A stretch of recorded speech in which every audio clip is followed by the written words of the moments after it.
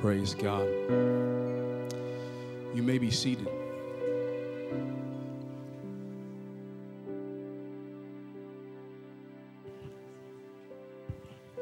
If you are below the age of 14, no.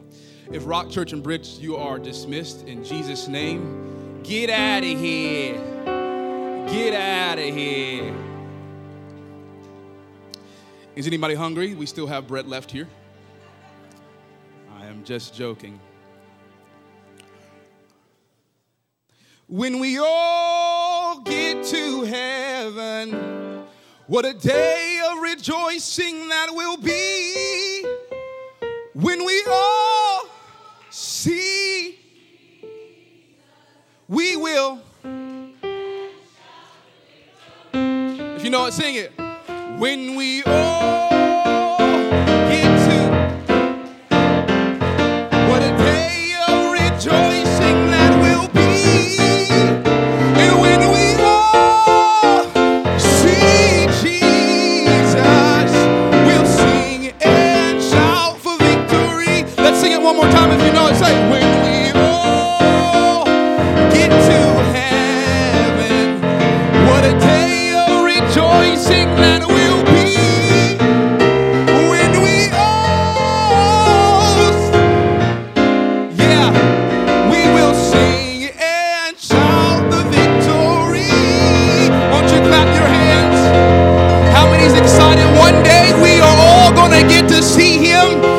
because of what he did on the cross that day. We are going to see him because of the blood that he shed and the body that was broken. One day we are going to see him. One day when we all, how many want to go to heaven? If you didn't raise your hand, I'll give you another chance. How many want to go to heaven? Praise God, you may be seated. I want you to lock that song in your brain and your mind. It's like a tune that you hear at Walmart that you can't get out of your head. When we all get to what? What a day of rejoicing that will be. And when we all see, we will. And what we're going to do, we will. I'm glad you know it. Give yourselves a hand. Give yourself a hand.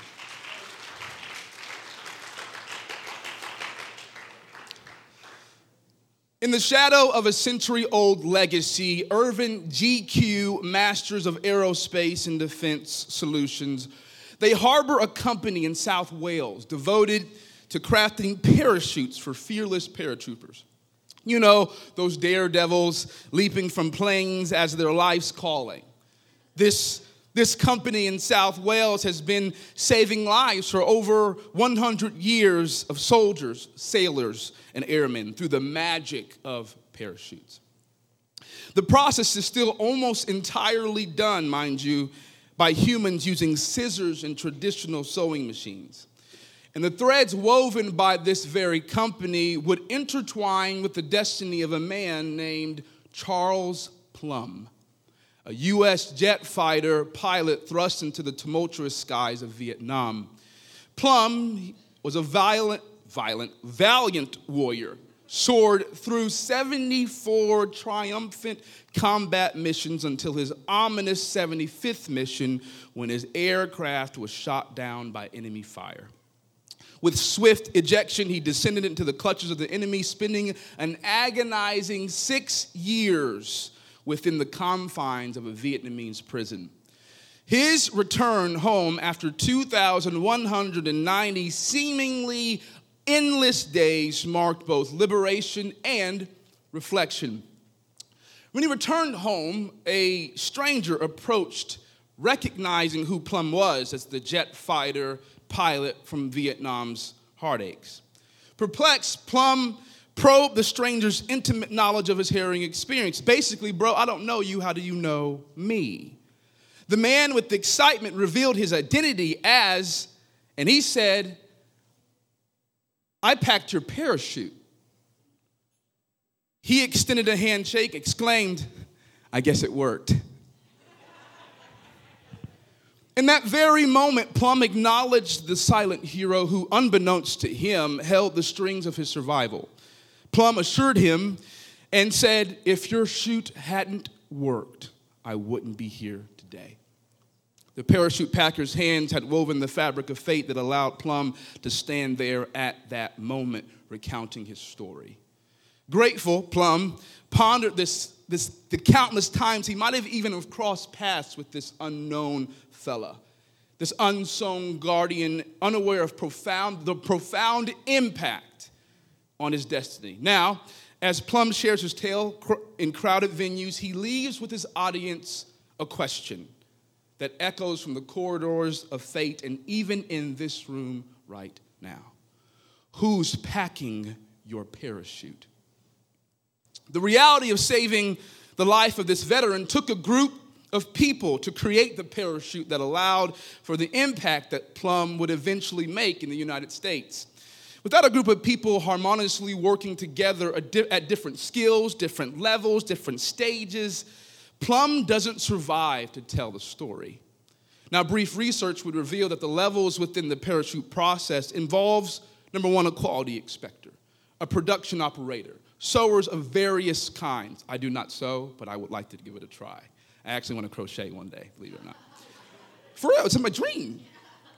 And skills of different types of processes. Then someone needs to package the parachute, process and send the parachute to the base. And then once at the base, someone needs to load the parachute on the plane. And then each paratrooper's parachute is inspected by the qualified personnel to ensure it is properly packed and in good working condition.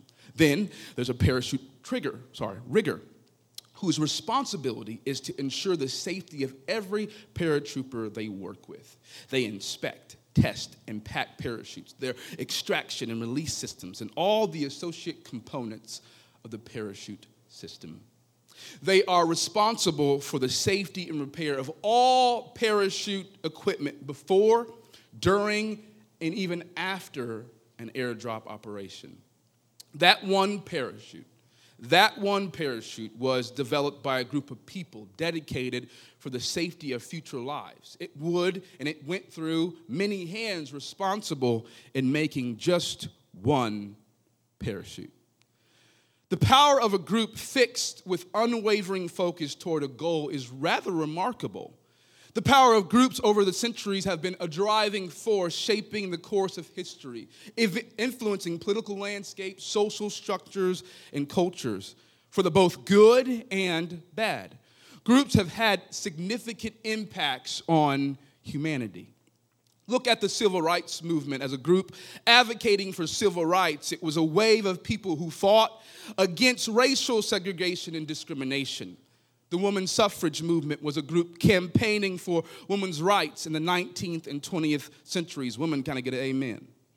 The Red Cross and Doctors Without Borders was and is a group that provides essential aid and medical assistance. Even with negative impact and influence, groups like the Nazi Party under Adolf Hitler and the Soviet Union under Joseph Stalin, organized crime groups such as the Mafia and the cartels exemplify how a group can perpetuate violence, corruption, lead to widespread oppression, genocide, and human rights abuses. Groups are just what they are.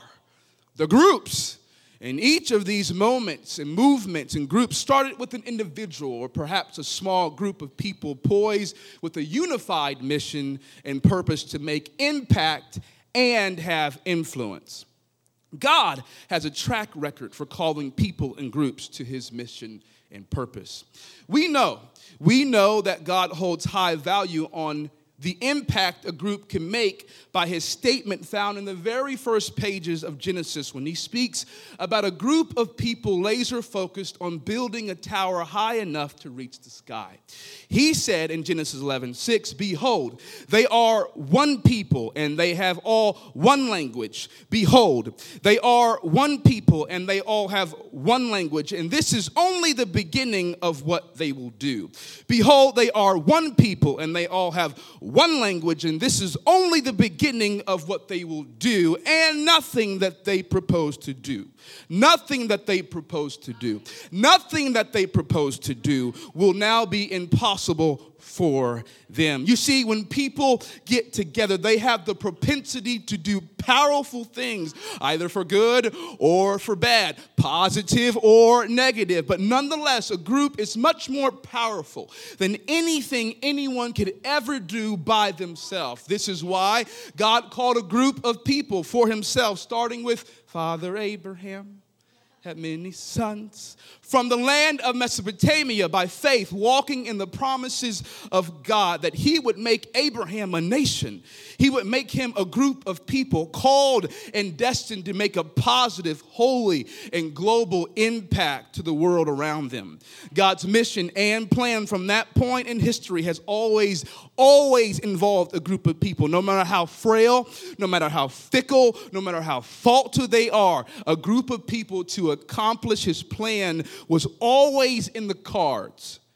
Even in moments when he repented and had every man, he had repented the creation of every man, this group called mankind, by washing them away in the flood, we are still left with a group called Noah and his family to remain. God still went back to a group to move history forward. When the King of Glory, named Jesus, we know his name, he came wrapped in swaddling clothes in a manger as a baby, surrounded with musty, dirty, nasty barnyard animals. He had a plan to form a group. He had called his disciples. He had called each one of them individually to eventually form a group that some have called Christ and his companions. And then with this group, he planned to empower and mold them to eventually birth an institution unlike anything the world has ever seen or will ever see again. And we call it today, in the modern era, a place much more than the four walls on a given Sunday.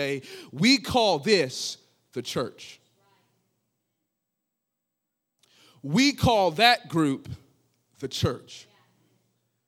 It is to this church, Paul writes in his letter to the church located in Corinth, hinting toward what we just practically and spiritually experience today with communion. 1 Corinthians 11, verse 17. Brother Foster just read it for you, but let's read it again. But in the following instructions, I do not commend you, because when you come together, it is not for the better, but it's actually for the worse. For in the first place, when you come together as a church, I hear that there are divisions among you. And I believe it in part. For there must be factions among you, in order that those who are genuine among you may be recognized.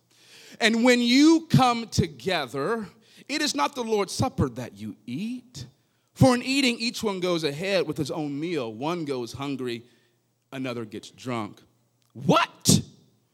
I don't know if he had a high pitch, low pitch. What? Do you not have houses to eat and drink in? Don't you have your own personal time? Or do you despise the church of God and humiliate those who have nothing? What shall I say to you? Shall I commend you in this? Nope, I will not. For I received from the Lord what I also delivered to you, that the Lord Jesus, on the night when he was betrayed, he took bread. And when he had given thanks on the day he knew he was going to die, he broke it and said, "This is my body. This is my body, which is for you. Do this in remembrance of me." In the same way, also he took the cup. He took the cup after supper, saying, "This cup is the new covenant in my blood. Do this as often as you drink it in remembrance of me. For as often as you eat this bread and drink this cup, do you know what you're doing? You are proclaiming the Lord's death until he comes." Paul is talking to a specific group of people and discussing intimately about communion, a shared community, activity, a group participating event to a church in Corinth. The city of Corinth, like Kansas City, had a long history. And in Paul's day, it was a Roman colony that was a strategic location that brought business and trade. Now, the city was a multicultural for sure, as it included Romans, Greeks, Orientals, and Jews. The estimates of this population range from 100,000 to 600,000. Now, back in Paul's time, Corinth was buzzing with money. Lots of people coming and going, and well, not so great stuff, too. You see, in those days, many prostitutions, or they had prostitutions as a part of their worship ceremonies. Imagine that. Actually, don't imagine that. So naturally, the city had its fair share of people getting involved in not so great activities, including prostitution. Aristophanes, a Greek playwright, and more than likely would have had a YouTube influence of over 60 million views today, depicts the city of Corinth with a certain vibe by stating that to act like a Corinthian was synonymous with committing fornication. To simply say that you were from Corinth meant to say it had a negative connotation. They were guilty by association, or at least guilty by city. Just living in the city itself, it would seem that you were already predetermined, predisposed. You've probably heard that before in politics. Predisposed to act and think a certain way. And if that wasn't enough, the temple of Aphrodite, perched atop a 1,900-foot mountain near Corinth called the Acrocorinthus, which was quite famous. And at this shrine, numerous female slaves attended to men who participated in so-called worship.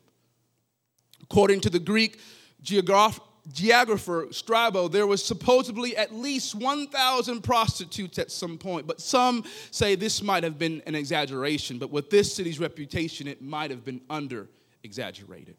Corinth also honored other major deities worshipped in their culture, one of which many here might recognize from Disney's depiction movie called The Little Mermaid, with Ariel, Sebastian, Flounder, and King Triton's father as Poseidon, the god of the sea. All of this is evident together suggests that Paul's Corinth was at one time considered to be the New York, Los Angeles, Chicago, and Las Vegas of the ancient world. If any church was in position, like the groups in the past, to make an impact, it was the Corinthian church. If there was ever a dark place that needed some light, Corinth was the place. If there was ever a group called to have influence over demonic and depressed and destitution, it was the church at Corinth, the church that Paul planted there in Corinth for 18 long months as pastor and shepherd of that flock. And in our text today, Paul is honing in on a group of people and hears about the impact they are having when they get together. He hears that there is issues or division in the church. He hears of another group inside the church called Chloe's people, that there were divisions among them. Paul starts with a slam dunk from half court and speaks plainly to them and says, I do not commend you because when you get together, it's not for the better, but actually it's for the worse. In other words, Paul, without mincing words, tells them that your behavior when you get together is not worthy of a thumbs up. Basically, you have a PhD in how to make things worse 101. You're good at it, and everyone's attending that class and passing with a high A.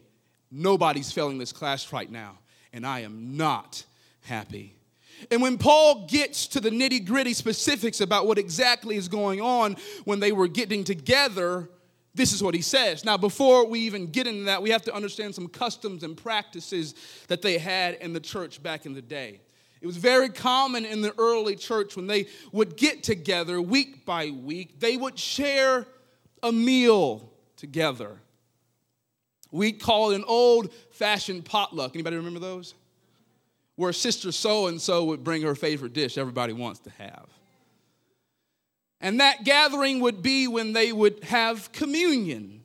Now, we typically do it like we did today by passing out pieces of bread or crackers and cups. And that's how we've chosen to honor and obey the Lord's command to take communion. But the way they did it back then was in the context of a potluck supper. And what the Corinthians did was just before everyone was telling their tummies it was time for dessert, someone had the afterthought bright idea that this would be a good time to remember what Jesus did on the cross, and they would pass out bread and pass out the cup. It was just an afterthought. It's similar to our conundrum when we go to the Mexican restaurant. Are you ready? I want to know in this room, when you pray at the Mexican restaurant, okay, ready? Because they bring out the chips, and they bring out the guac, and they bring out the salsa, and they bring out, the cheese, queso, thank you. Bring out the queso. And so my question to you is, who is pre-chip? Raise your hand. Who prays?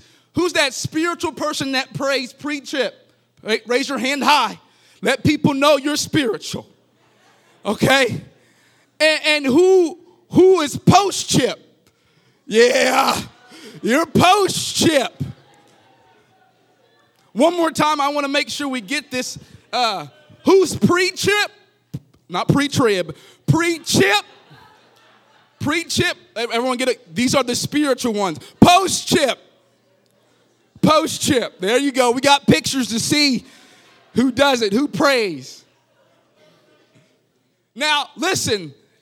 They had much more bigger problems of division than that, but that's how they would do it. It was just kind of an afterthought. I'll pray probably post-chip. For them, when they got together, they were divided. And therefore, when they held communion in significance of what it represented, not only to them, but to the world, all of that, the communion process, when they got together, was tuned out by their own ambitions and selfishness. Paul continues to talk about the potluck. He's not done. You may recognize this from a few potluck experiences you've had over the years at church or even job potlucks. You know those people up in the front of the line with spork and styrofoam plate in hand? They load up with 3 pieces of chicken thighs, dark meat, 2 massive scoops of potatoes. The macaroni and cheese is oozing off the plate, and the multiple rolls are rolling off the plate. And there's a sliver of green beans hidden underneath the cornbread.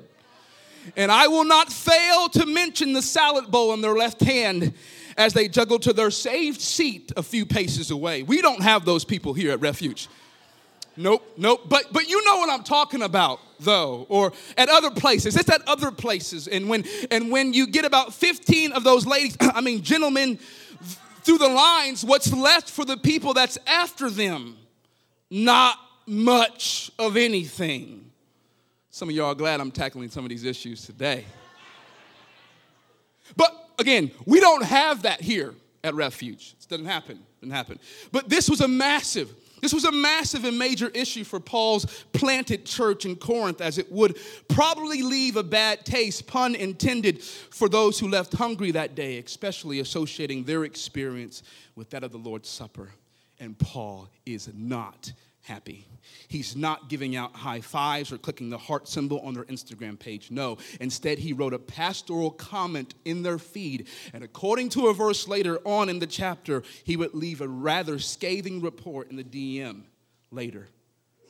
We have to understand why Paul is completely perplexed. He saw that their internal problems, especially one that represented their very identity as the people of God, Jesus' death on the cross, taking on the judgment of God for their sins by this split blood and broken body. It was affecting their external opportunities to effect change. Their internal problems were infecting and affecting their ability to affect the outside world. Their ability to affect the physical, emotional, mental, financial, and spiritual world for transformation was in jeopardy because they were not all together when they were together. It is one thing to have a massive group come and gather. It is another thing more. It's a more powerful phenomenon when those same people are unified. Paul continues to share his comments in the Instagram feed in verse 23 and 24. For I have received from the Lord what I also delivered to you, that the Lord Jesus on that night when he was betrayed, he took bread. And when he had given thanks, he broke it and said, This is my body, which is for you. Do this.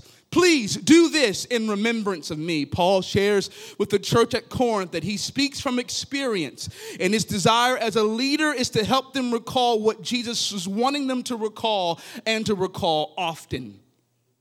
Jesus told the disciples that evening in his Last Supper to remember him and what he had done on Calvary, how his body was broken for their transgressions, crushed for our iniquities. He wanted them to remember what happened for 6 hours on one dark Friday when darkness covered the sky and the Roman soldiers whipped his back, where his face was bloodied, bruised, and unrecognizable. He wanted them to remember, not for the trauma and not even for the drama, but for the covenant that he was making as this covenant-keeping God we love to sing and shout about. Paul continues to share the second half of the communion process as Pastor Foster so greatly led us in detailing what Jesus did in that he chose us. He chose you instead of his own comfort. For the next statement Jesus utters is worth remembering in 1 Corinthians chapter 11, verse 25. In the same way, also he took the cup after supper, saying, This cup is the new covenant in my blood. I want you to understand the significance of what he was doing. This cup is the new covenant in my blood. Do this as often as you drink it in remembrance of me. He wanted them to remember. He wanted the church to remember that there was a new covenant.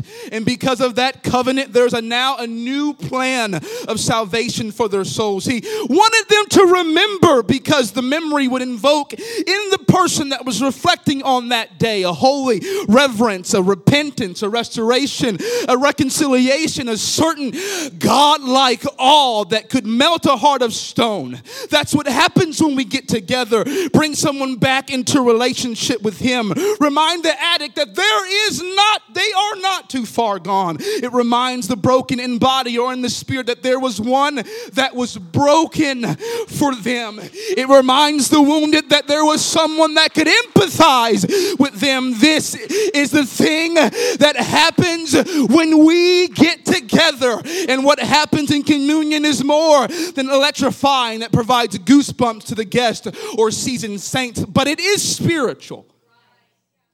And it has the ability to impact those who partake and those who look in. So 1 Corinthians 11:26, for as often as you eat it. Notice how Paul is talking about as often.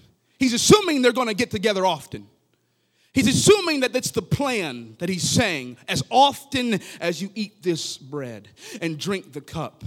Do you know what you're doing? You are proclaiming the Lord's death until he come. The inspired letter from Paul as the word from God is illuminating the fact to the Corinthian church that when they get together, they are doing more than they thought. They are doing more than they thought. They are declaring the Lord's death until he comes, which means every time they got together, they were displaying the magnificent, glorious, undisputed champion of the world's death and triumph over sin. They were declaring the death of Jesus Christ. They were demonstrating to one another and to the world that this is more fact than feeling, that Christ did in fact die. Christ did in fact die for the sins of humanity. And Paul was speaking harshly to an imperfect group of people called the church. Would the church say amen? The church, there isn't a perfect church. And Refuge certainly isn't one of them. If you thought so, I'm sorry to disappoint you. was probably perfect before I showed up. Just joking. Just joking. A typical routine, if you're unaware, here at Refuge might go something like this. I'll be off a minute or two. 12:45-ish, hope they're not watching. 12:45-ish, we mosey inside the building with guitar in hand and song in the heart. The music is practiced from 1 to 1:40 on a really good day. Everybody is perfectly pitched and music is clicking on all cylinders. Meanwhile, the coffee is brewing for those not yet awake at 2 p.m. Imagine that. The Refuge Kids team is bustling to ensure they're ready for the day. The greeters are posted at each door. The Refuge fam is moving about the cabin freely. Our wonderful youth pastors are preparing the room for the building for bridge. And the photography team is snapping and clicking everybody's smiling face or not so smiling face. The pastor is in the office making the final touches on the sermon. And the announcing host is getting ready to go over the announcements. And then the second hand strikes 12 and 2 o'clock has arrived. And the service begins. This is all routine. Any group can prepare for an event. Any group can ready the space for any event, any experience or moment. But what makes us different than any other group is when the announcing host begins to pray and the first note on the guitar and keyboard filters in the room. The voices of the saints come together in one mind, one spirit, one motive, one purpose with zeal and passion. Something happens that's electrifying in the building at the culmination of all that preparation as Jesus enters the room as he did on the day of Pentecost. This is a 4-part cross-reference question worth 71 points. Question. Please quote Acts chapter 2, verse 1 through 4. And when the day of Pentecost was fully come, they were all with one accord in one place. They were all with what? One accord. They were all with what? One accord. Continue. And suddenly there came a sound from heaven as of a rushing mighty wind, and it filled all the house where they were sitting. And there appeared unto them cloven tongues like as of fire, and it sat upon each of them. And they were all filled. They were all what? Filled. So when they all got together, everybody got filled? Yes. So when they were all together, everybody got filled? That is correct. Keep going. And they were all filled with the Holy Ghost and began to speak with other tongues as the Spirit gave them utterance. Let me look. Judges? That is correct. You see, when the church of God gets together, we proclaim the Lord's death. When the church of God gets together, lives are transformed. When the church of God gets together, something supernatural transpires. When we lift our voice declaring His goodness, His faithfulness, His deliverance, His peace, His love. When we get together in His name, broken family structures are restored. Marriages are restored. When we get together, not because of who we are, but because of the fourth man in the fire. That is what happens when we get together, and it's driven by love. When we get together, something electric takes place that no other group can replicate. Nobody is like us. Can the church say amen? Other groups cannot replicate that. When they get together, people come out of wheelchairs. And I can say to you, that could happen today. That could happen today. Will the church of the living God say amen? That when we get together, cancer has no more dominion. When we get together, back pain is relieved. Am I speaking to somebody in the house? When we get together, will the real church of the living God please stand up? Will the real church of the living God please stand up? Because when we get together, death takes a long vacation. When we get together.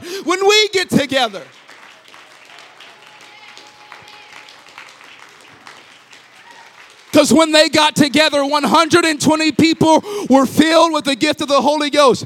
But the external result was 3,000 souls were waiting on the outside. When we get it together in here, we affect the change externally. Be seated. None of this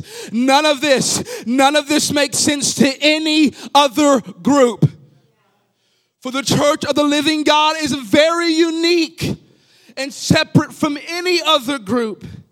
He made it that way when Peter was inspired to write in his epistle, and he wrote, but you, 2:9-10, you are a chosen race, a royal priesthood, a holy nation, a people for his own possession, that you may proclaim the excellencies of him who called you out of darkness. Anybody glad about that? Who called you out of darkness and into his marvelous light.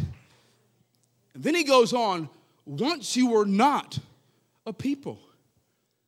There was a moment where you weren't a people, but now you are God's people. Once you had not received mercy, but now you had received mercy. On one of his old cassettes, Lee Stoneking was preaching, and he began to sing a song that I haven't heard anyone sing in a long time. But he goes like this: we're a happy people, yes we are. We're a happy people, yes we are. Been baptized in Jesus' name, spoke in tongues. We're a happy people, yes we are. Again, say, we're a happy people, yes we are. Woo! We're a happy people, yes we are. Been baptized in Jesus' name, spoke in tongues. We're black, white, tan, red, yellow, brown, or blue. No matter your race, color, creed, or nationality, when you were baptized in his name and filled with his spirit, you are a part of a group. You are a part of a coalition. You are a part of a movement like no other. We are a group like no other. Therefore, when we get together, we don't act like other groups. We don't speak like other groups. We don't praise like other groups. We don't talk like other groups. We don't worship like other groups. Because when we get together and we commune with our God, we remember when we take the cracker or the bread, our mind is taken back to recall his body was broken for my sins. This memory swells up an emotional response that determines the level of your worship. It determines the level of your praise. It's the culmination of when a group of people remember how good God has been. And then we respond in faith. It will always be transformative. When a collective group of people say, if it had not been for the Lord, I wouldn't be here. And when you do it, you do it, you do it, you do it, you do it, and we all do it at the same time, do you know what happens? Do you know what happens? When 120 people are filled and 3,000 people are affected. That's what happens when we all get together. All get together. This is question number 25 is a 71-point question. Please quote Acts chapter 4, verse 31 through 33. And when they had prayed, the place was shaken where they were assembled together. What? What were they doing? They were assembled where? They were assembled together. Start over. And when they had prayed, the place was shaken where they were assembled together. And they spake the word of, and they were all filled with the Holy Ghost, and they spake the word of God with boldness. No, quote it the way you know it. Quote it the way you know it. Quote it the way you go again. Go ahead. I don't want to mess you up. And when they had prayed, the place was shaken when they were assembled together, and they were all filled with the Holy Ghost, and they spake the word of God with boldness. So when they were together, everybody got filled? Yes, sir. Okay, continue. And the multitude of them that believed were of one heart and of one soul. Neither said any of them of the things which he possessed was his own, but they had all things common. That is correct. Give him a hand.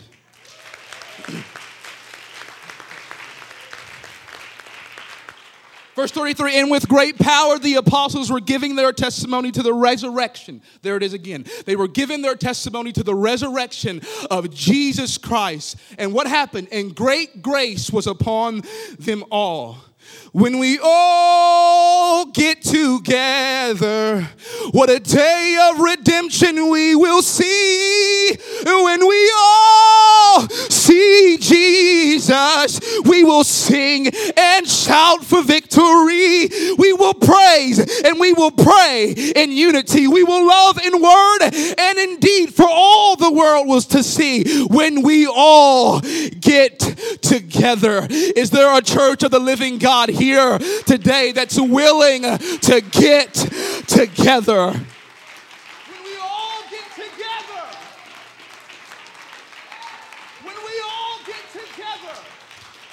Martin Luther King had a dream that is the very reality of the church. In his I Have a Dream speech, when he read from Isaiah 40 and speaking about one that would come whose name is Jesus, that would create a reality where unity was possible, when he said, and I quote, "Every hill and mountain shall be made low. The rough places will be made plain, and the crooked places will be made straight. And the glory of the Lord shall be revealed, and all flesh will see it together." He continued to unshakably say, "This is our hope.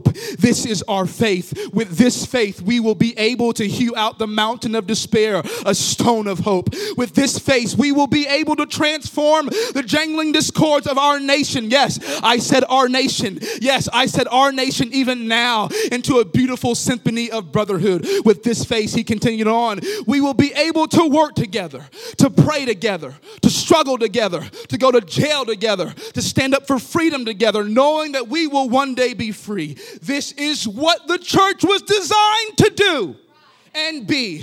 The hope of the world is the blood-bought, heaven-bound, obedient, believing, spirit-filled, covenant-keeping church of the living God. MLK's dream was God's prayer. For even Jesus prayed for us, that his self-identifying people called by his name in John 17, didn't give it to you, that we would be one. James Wilson, a prolific songwriter and good friend, pens the words in his song called Hine Matov, which is the very first words in Hebrew that continues to read, "How good and pleasant it is for brothers to dwell together in unity." And then he created this wonderful bridge that says, "When we're together, nothing can stop the kingdom of God from seeing revival. When we're together, nothing can stop the kingdom of God from seeing revival. When we're together, nothing can stop the kingdom of God from seeing revival. When we're together, nothing can stop the kingdom of God from seeing revival." But there is a way for us to come together and not have spiritual impact. Paul calls this division. We may be able to have an emotional impact with semi-dynamic worship sets that causes our feelings to propel us to a better social life. Other groups can do that. Or perhaps subtly impact the mental health of others with a well-crafted sermon or speech that speaks to the mind and possibly to the heart to live better. Other groups have done that. We may be even to impact the economical elements of someone's personal life by providing benevolent funds financially. Other groups can do that with greater resources than we have. But we will never impact the spiritual environment when we are divided. Other groups do not have a CEO named Jesus that has spiritual answers for every facet of human life. We cannot impact this arena when we are divided. Let me not suggest that we are anything like the Corinthian church, perhaps everything but. But one thing we know about ourselves, if we are honest with ourselves, that we are a church that's filled with imperfect people serving a very perfect God. The glorious design church was the creation that was built to have apostolic influence and impact in the world. If you came in this building today, you have experienced the church. If you found yourself in a small group where the power of God fell or the Cheetos fell on the table during game night, you have experienced the church.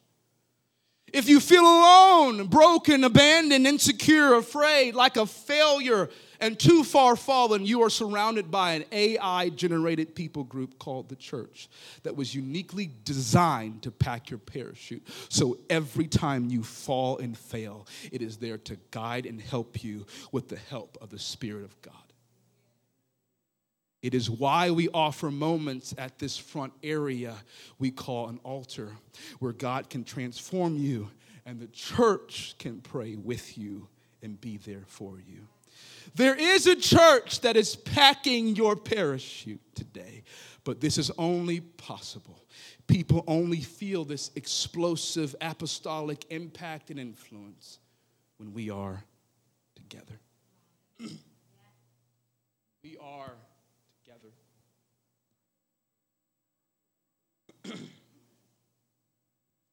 I came up here and I wanted to pray. Of course, you want to pray for the service. And I asked God, what is unity really? And what kind of stops it? And this is what I believe he told me. He says, when preference and perspective triumph over purpose, that group will always be divided. But when purpose triumphs over perspective and prejudices and perspectives and you name it, and purpose is the key priority, that group, by definition, is united. I'll say that again. When our personal preferences and perspectives triumph over the purpose of any group, that group is by definition divided. But when a group puts the purpose over any perspective and preferences, that group is unified. God's purpose has always been people. Therefore, when we are laser focused on his purpose, we have the propensity to make a powerful impact on people in a transformative way. Paul shares to the same Corinthian church in 1 Corinthians chapter 2, verse 1. And I, when I came to you, brothers, did not come proclaiming to you the testimony of God with lofty words, no, or wisdom. For I decided to know nothing among you except Jesus Christ and him crucified. And I was with you in weakness and in fear and in much trembling for those 18 months. And my speech and my message were not plausible words of wisdom, but ready? But demonstration of the Spirit and power. Paul essentially is saying that talk is cheap, but demonstration is worth more in the commerce of reality because it actually and practically impacts lives. Demonstration of God's Spirit, as you saw through the text of Scripture, only happens when we are together. Please stand. Are you willing to lay aside all personal preferences and perspectives that tower over the overarching purpose of Christ's passion, which has always been people? Do we really want unity here? Because that is true communion. That is communion. When we get together with God and God gets together with us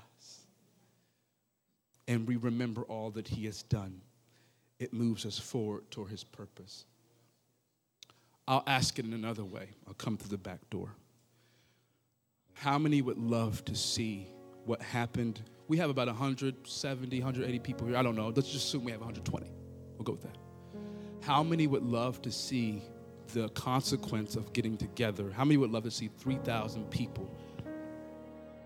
At the end of this service, 3,000 people are out the door and we're like trying to figure out what to do. Raise your hand. You want that, right? Well, that's the flip side of the question. Because if you really want that, you got to fix in here first. We're going to 2 different locations.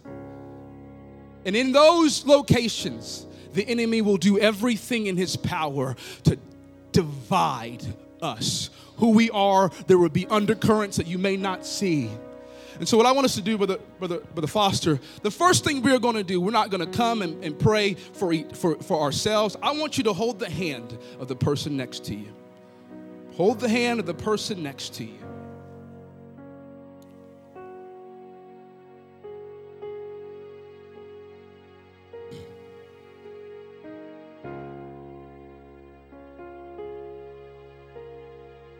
And I want you to pray that there would be a spirit of unity that flows through here right now. Hear me, I'm serious, that a spirit of unity would flow through here like a stream. Because that same stream, out of your belly will flow rivers of water. If you want that stream to come out of here, it's got to come out of you first. I want Brother Foster, if you come, he's going to pray over you, and he's going to pray a prayer of unity over this church. As he so aptly, he didn't even know what I was preaching, but he had the same spirit. I want him to pray unity over this church right now. Would you do that? Let's pray together. Lord Jesus, right now, God, we come before you, Father. God, and we're asking for unity of purpose, God. God, a unity that only you can give us, God, a unity that only comes from the Father in heaven. Lord, we pray that this would be a church that's unified above everything else, God. Lord, that this would be a church, God, whose every part of the body in this church sees themselves as efficacious and operating in the way that you designed for it to operate, God. Let there be no personal agendas in this place, God. Oh, Lord, let us see one another through the eyes of love and compassion, God. Let us see one another, God, through the eyes of Calvary, Jesus, God. That if there be any offense, God, we would fall on each other's necks and weep, God, and pray and touch God through our brother and sister in Christ, God. There is no unity without love, and there is no unity without purpose, God. And Lord, we must be unified for us to walk in the next season that you have designed for us to walk in, God. You have called and laid before us, God, an open door that no man can shut, God. You're going to do things in the life of this church that cannot be done unless we are completely unified, God. As the early church was unified, God, so let us be one voice, God, in one accord, God, calling out to God through our brother and sister in Christ, God. Bear you one another's burdens and so fulfill the law of Christ. I just feel right now that there's an anointing that wants to fall in this place right now. In the name of Jesus, in the name of Jesus, in the name of Jesus right now, God.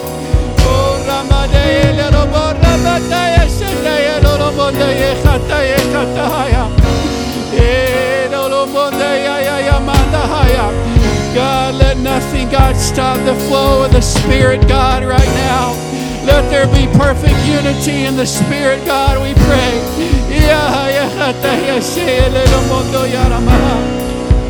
Oh, God, a lost world depends on it, God. A lost and a dying world depends on us walking in unity and in love, God.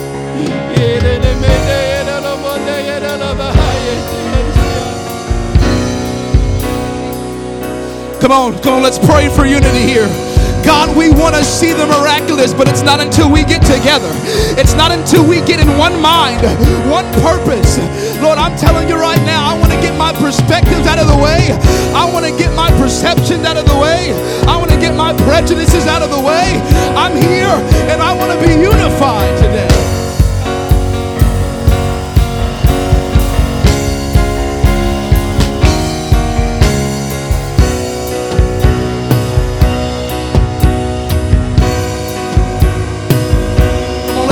Until it lives right here. Let's pray until it lives right here.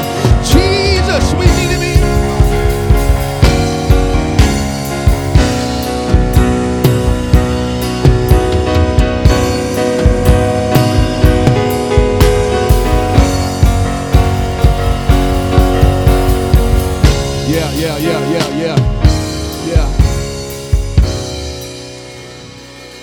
Yeah.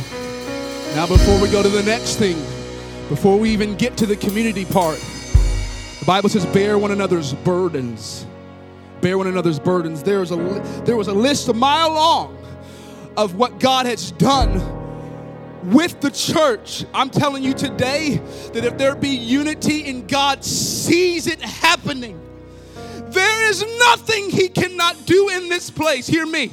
There is nothing he cannot do. But before we do that, I wonder if we could take a moment And your neighbor, if they have a need, ask them. Let's go ahead and ask. If you have a need, you got a problem, this is what happens when we bear one another's burdens. Hey, what can I pray with you for? Let's take a couple of moments and let's ask each other what that could be. What that could be.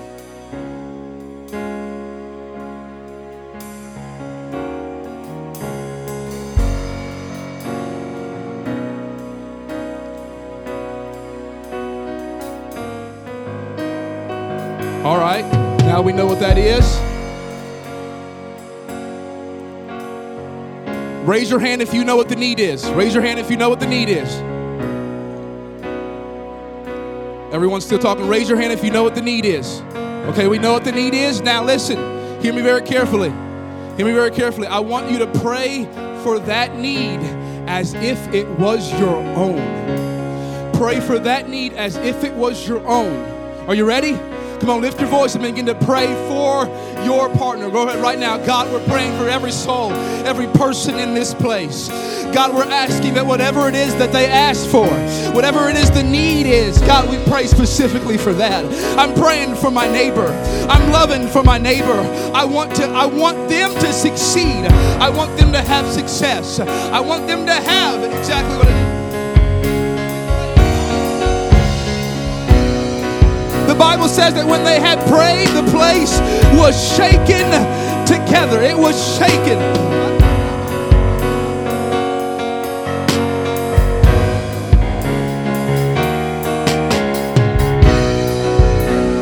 Whatever it is, God, we bind it. Whatever it is, God, we're believing for it. Whatever it is, God, we know your hand is on it. Whatever it is, whatever it is, whatever it is. Whatever it is.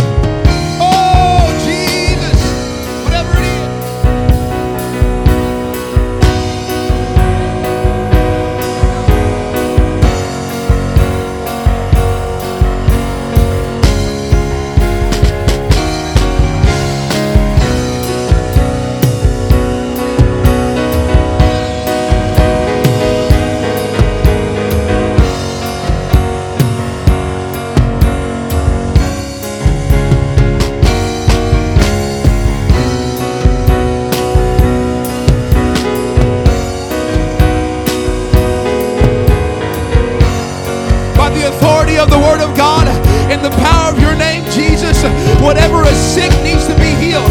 Whatever is broken can be mended right now under the power of the name of Jesus.